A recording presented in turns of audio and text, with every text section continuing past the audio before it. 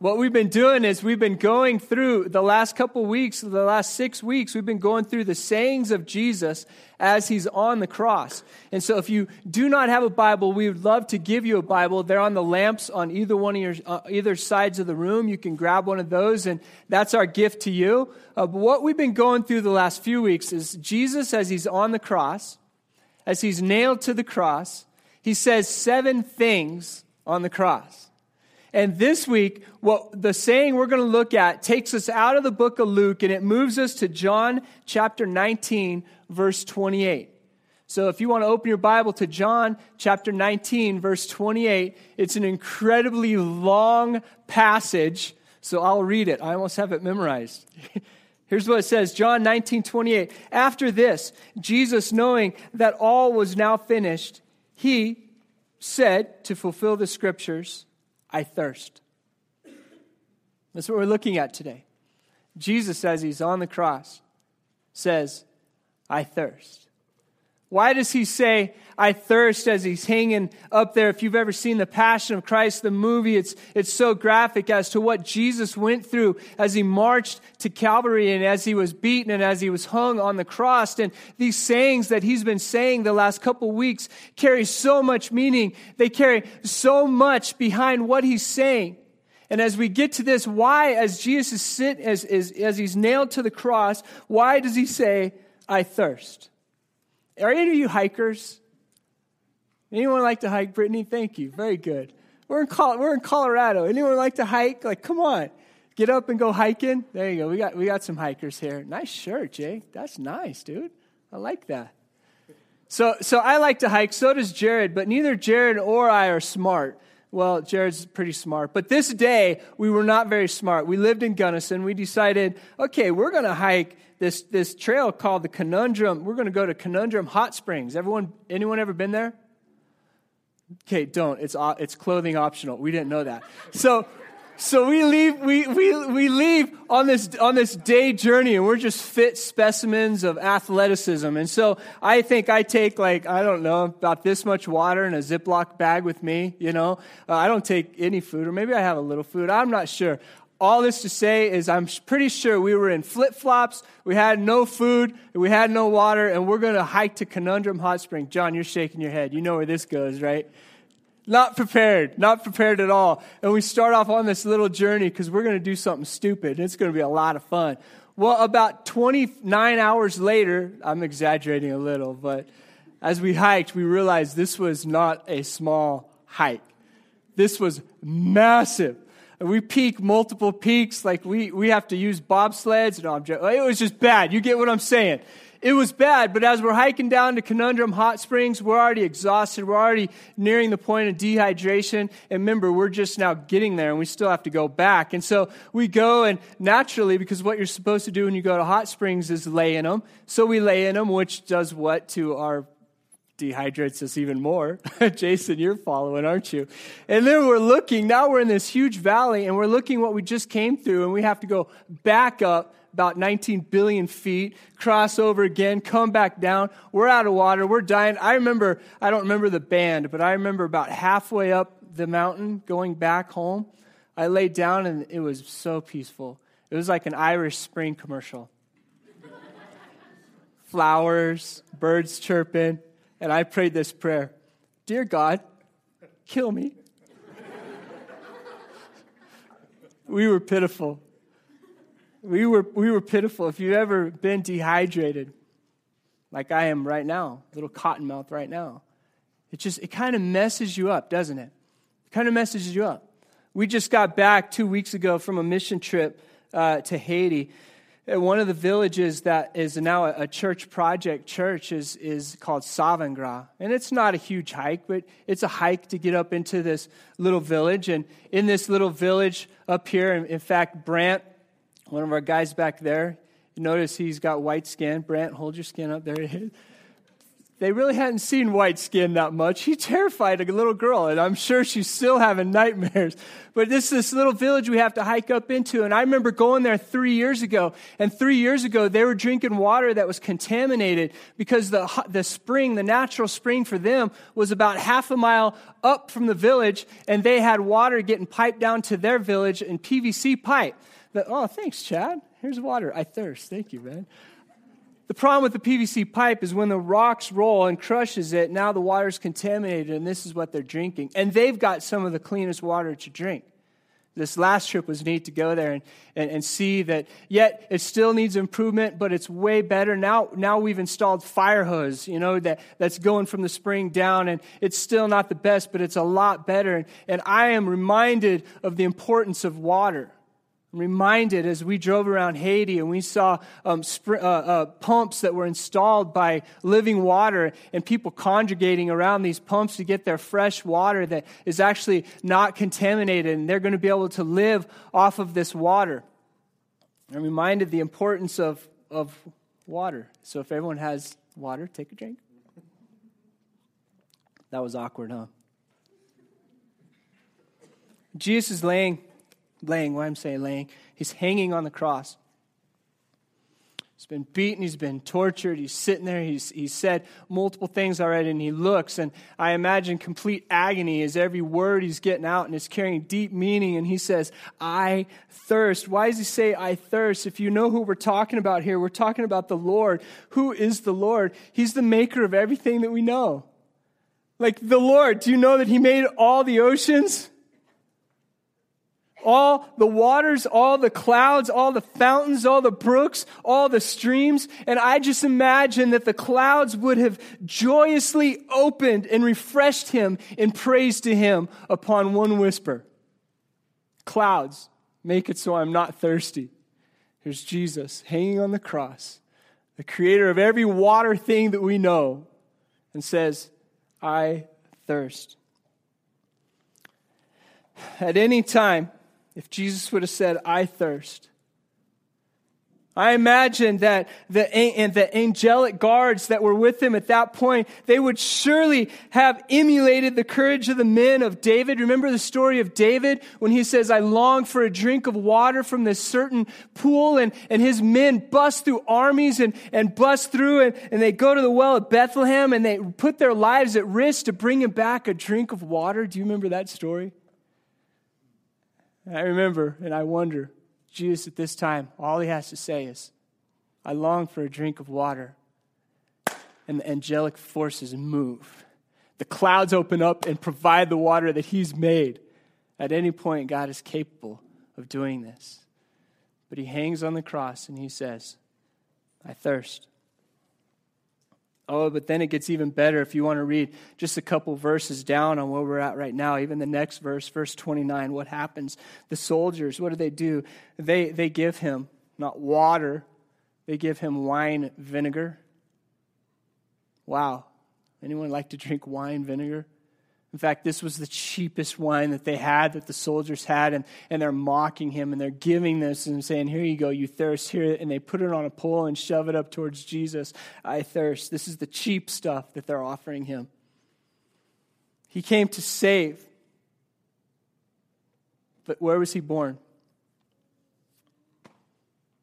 Not in a luxury hotel. There was no room for Jesus. That's how he entered the world. And look here, he longs, he thirsts for even a cool cup of water. And does he even get that? He doesn't even get that. This is how humanity treats the Savior.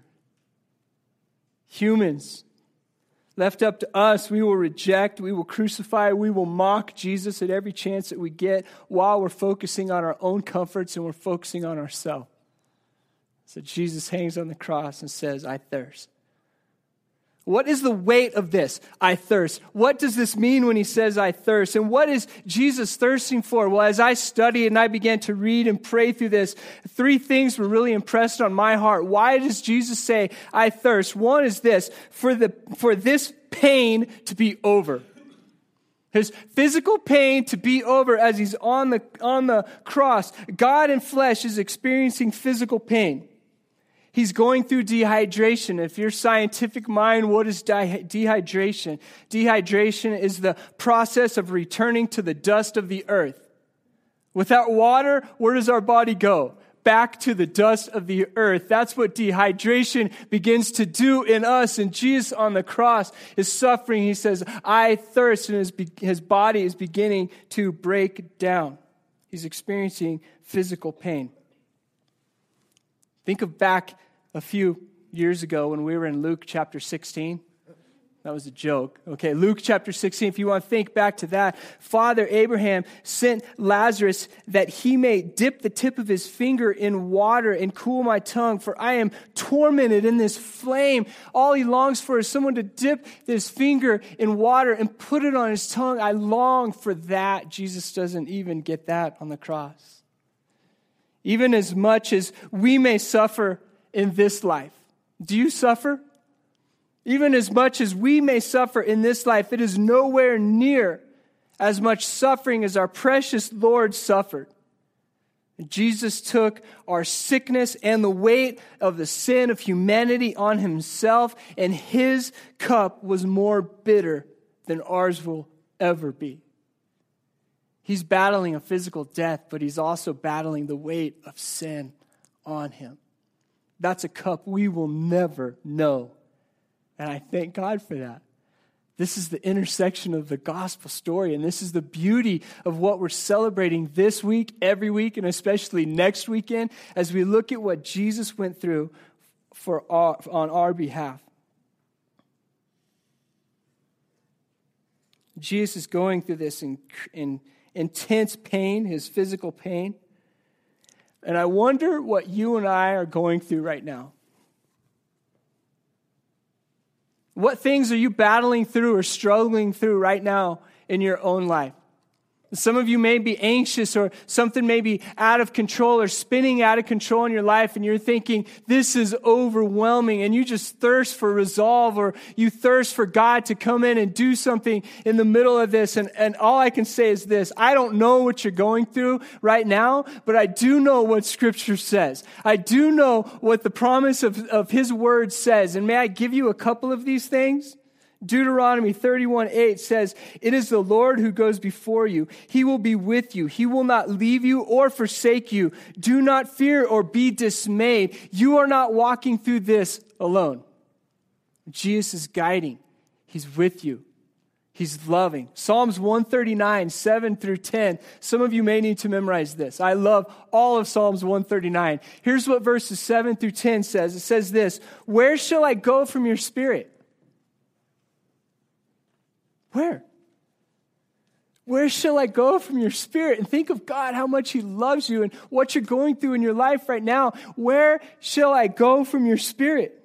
Or where shall I flee from your presence? If I ascend to the heavens, you are there. If I make my bed in Sheol, you are there. If I take the wings of the morning and dwell in the utmost parts of the sea, even there your hand shall lead me, and your right hand shall hold me. Jesus is with us. He's guiding us. He's loving us. What are you going through right now? Are you feeling weary? Are you feeling tired? Psalms 34:15, the eyes of the Lord are toward the righteous, and His ear towards their cry. Cry out to Christ today. Say, Jesus, I thirst.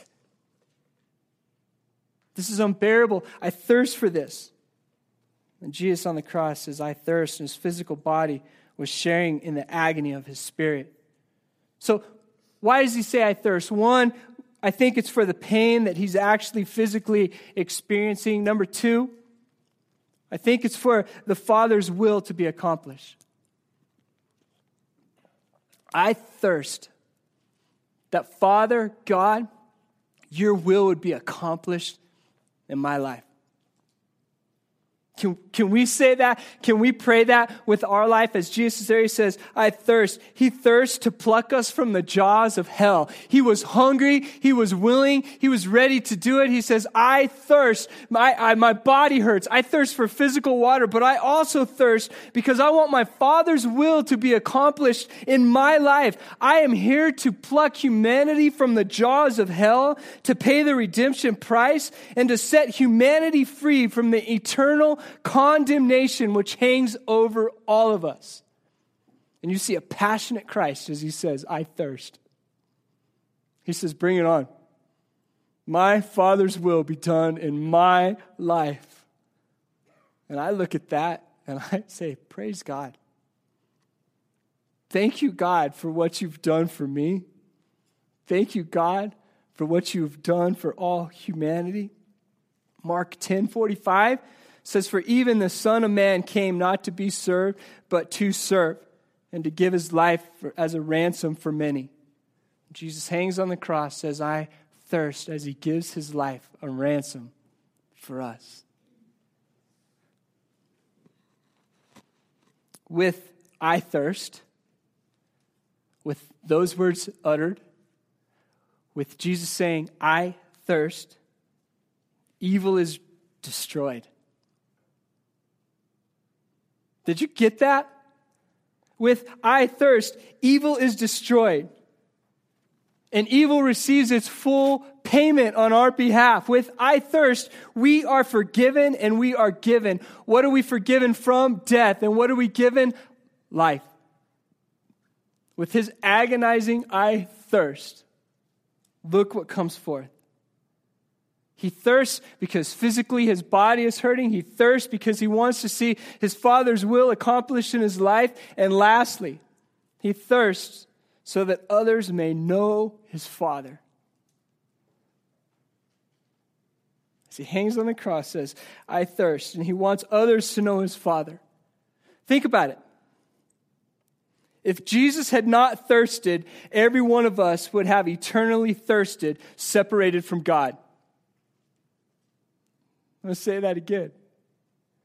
Think about this. If Jesus had not thirsted, every single one of us would have eternally thirsted, separated from God. When with his thirst, we're quenched. Does that seem fair to you?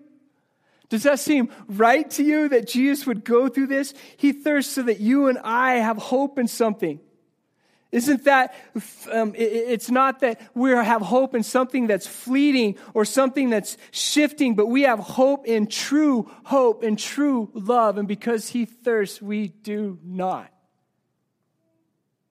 2 Peter 3:9 says, the Lord is not slow to fulfill his promise, as some count slowness, but is patient toward you, not wishing that any should perish, but that all should reach repentance.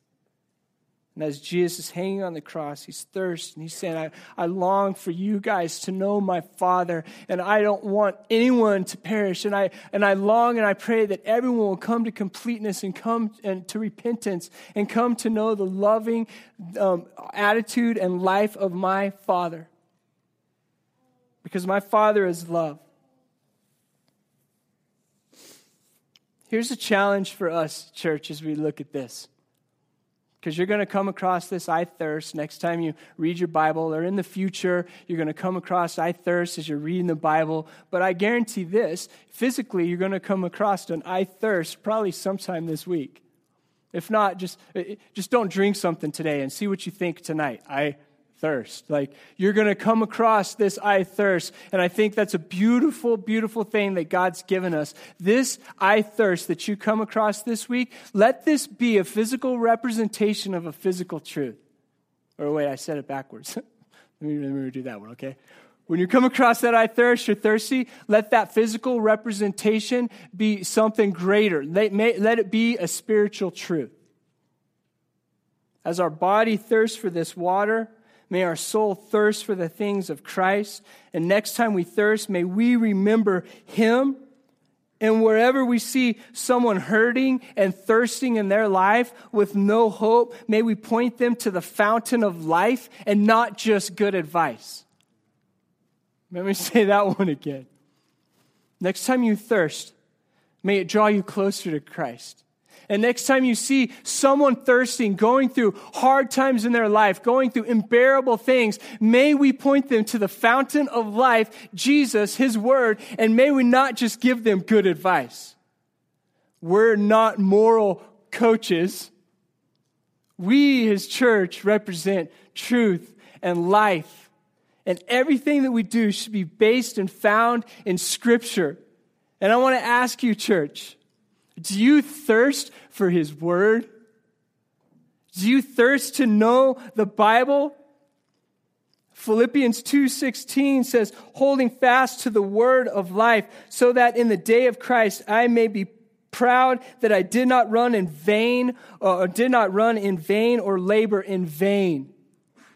If all we do to people that are thirsting is give them good advice, good moral advice, then we've missed a great opportunity to point them to the true fountain of life, His Word. I want to end with this. Psalm 63. I'm going to read all of Psalm 63. And so if you have your Bible, you want to open it up to that, or maybe you just want to reflect on this. Can I give you the context of Psalm 63? Who's it written by? If you don't know and you're asked that question, just guess David. That's probably going to be the case. He wrote most of Psalms. Okay, so it's written by David. But what's the context of him writing this psalm, Psalm 63? He's in the desert of Judah. Do you imagine physically he's thirsting? Do you imagine that with his life he's thirsting to serve God? Do you imagine that he's at the point where he's saying, God, what is your will for my life? What can I do? God, I thirst for you. I thirst physically and I thirst to be used by you and to show others your love. Is this the context that David is writing Psalm 63 in? So let's reflect on this. As Jesus is hanging on the cross, he says, I thirst. And here's Psalm 63. You, God, oh my God, earnestly I seek you. I thirst for you. My whole being longs for you in a dry and parched land where there is no water. I have seen you in the sanctuary, and behold your power and your glory. Because your love is better than life, my lips will glorify you. I will praise you as long as I live. And in your name, I will lift up my hands. I will be fully satisfied as with the richest of foods. With singing lips, my mouth will praise you. On my bed, I remember you. I think of you through the watches of the night. Because you are my help, I sing in the shadow of your wings. I cling to you. Your right hand upholds me. Those who want to kill me will be destroyed. They will go down to the depths of the earth. They will be given over to the sword and become food for jackals. But the king will rejoice in God. All who swear by God will glory in him, while the mouths of liars will be silenced. Church, do you thirst for God, the things of God? This next weekend is Easter. This is when we really take time to focus in on what Jesus went through on the cross, why he went through what he went through on the cross, and what does that mean to me? What does that mean to everyone around us in Greeley, northern Colorado? This is one of the most beautiful, it is the most beautiful story in all of time. It's a message full of hope. And as I walk around my neighborhood at night to keep my nice figure, that was a joke, Kent. Come on. He's rolling his eyes like, come on. As I walk around my neighborhood, I see people that are hurting, that are putting their hope in just fleeting stuff that's going to pass away. I like that car. It's nice. Great, nice car. But it's going to be empty. It doesn't provide you hope. I like your retirement. That 401k is impressive. But even as you lay on the beach, that's going to get boring.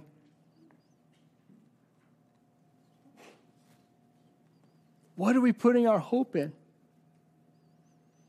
I pray this week that as His church, people that call ourselves Christians, that we would long for Him, that we would thirst for the things of God, that we would thirst for His Word, that we would thirst for truth, and that we would study His Word, and we would get into it, and we would commune with God. Remember what that means? Commune with God. That we'd be lost in Him. We'd find our identity in Him. And out of that love, and out of that passion, and out of that truth, we would look up, and we would see people all around us, at the store, in our neighborhoods, in our schools, our workplaces, everywhere that we go. We would see people that need hope, that need life, that need truth. They're thirsting. They're drying out. They're dehydrating. And we've got the water of truth to give them. I ask, who would you invite here next Sunday? That's an easy one. That's an easy one. Just take the card and go, come to church. That's easy. But beyond that, like what Weston said, who would you introduce the love of God to this week? Who would you say, there's water that once you drink, you will thirst no longer? Like, this is hope, this is love, this is meaning. God's pursuing people. May we show them that love. That's it. That's all I got. I think it was twice as long as your message last week, Grandpas. Whew. I'm going to ask us right now, if we would, just close our Bibles. And just let God work on our heart and our mind right now. What is He doing in you? How is He showing Himself to you? What is He teaching you in this moment? If you have a child in Project Kids, this would be a great time to just quietly get up and go retrieve that child and come back together as we can worship Him as a family. But as God works in our hearts and He prods in us, He grows us this morning. May we respond to what He's saying to us. And so if you're comfortable with it, just close your eyes and hold out your hands and say, God, here I am. I so easily slip into making this life about me when it's not. So I give you my life. God, I long to thirst for you and the things of you.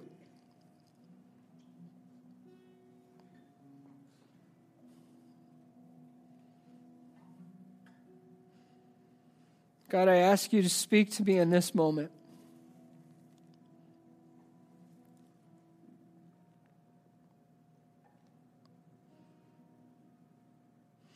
For some of us, who knows what God's showing us, but I know for me, when I was working on this message, it was the question that God kept giving me was, Aaron, do you long and do you thirst for the things of me and the Scripture?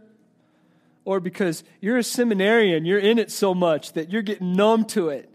And I had to be honest, church. I had to say, I've gotten numb to the Scripture.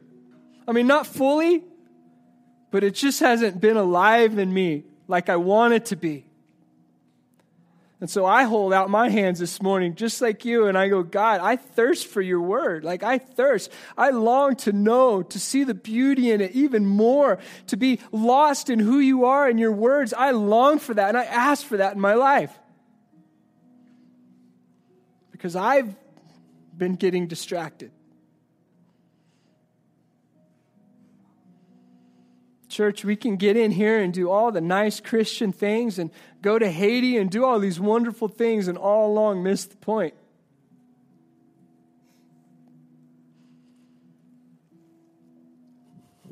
God, please move in our hearts and move in our mind. May it be not about us, but about you. May each one in this room thirst for you. For some of us in this room, we might not even know who you are.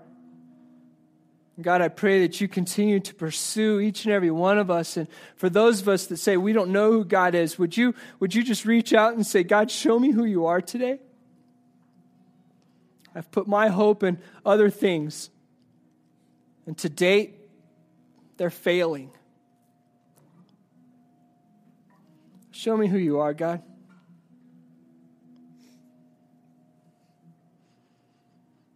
God, may you come alive in us. Work in our heart, work in our mind.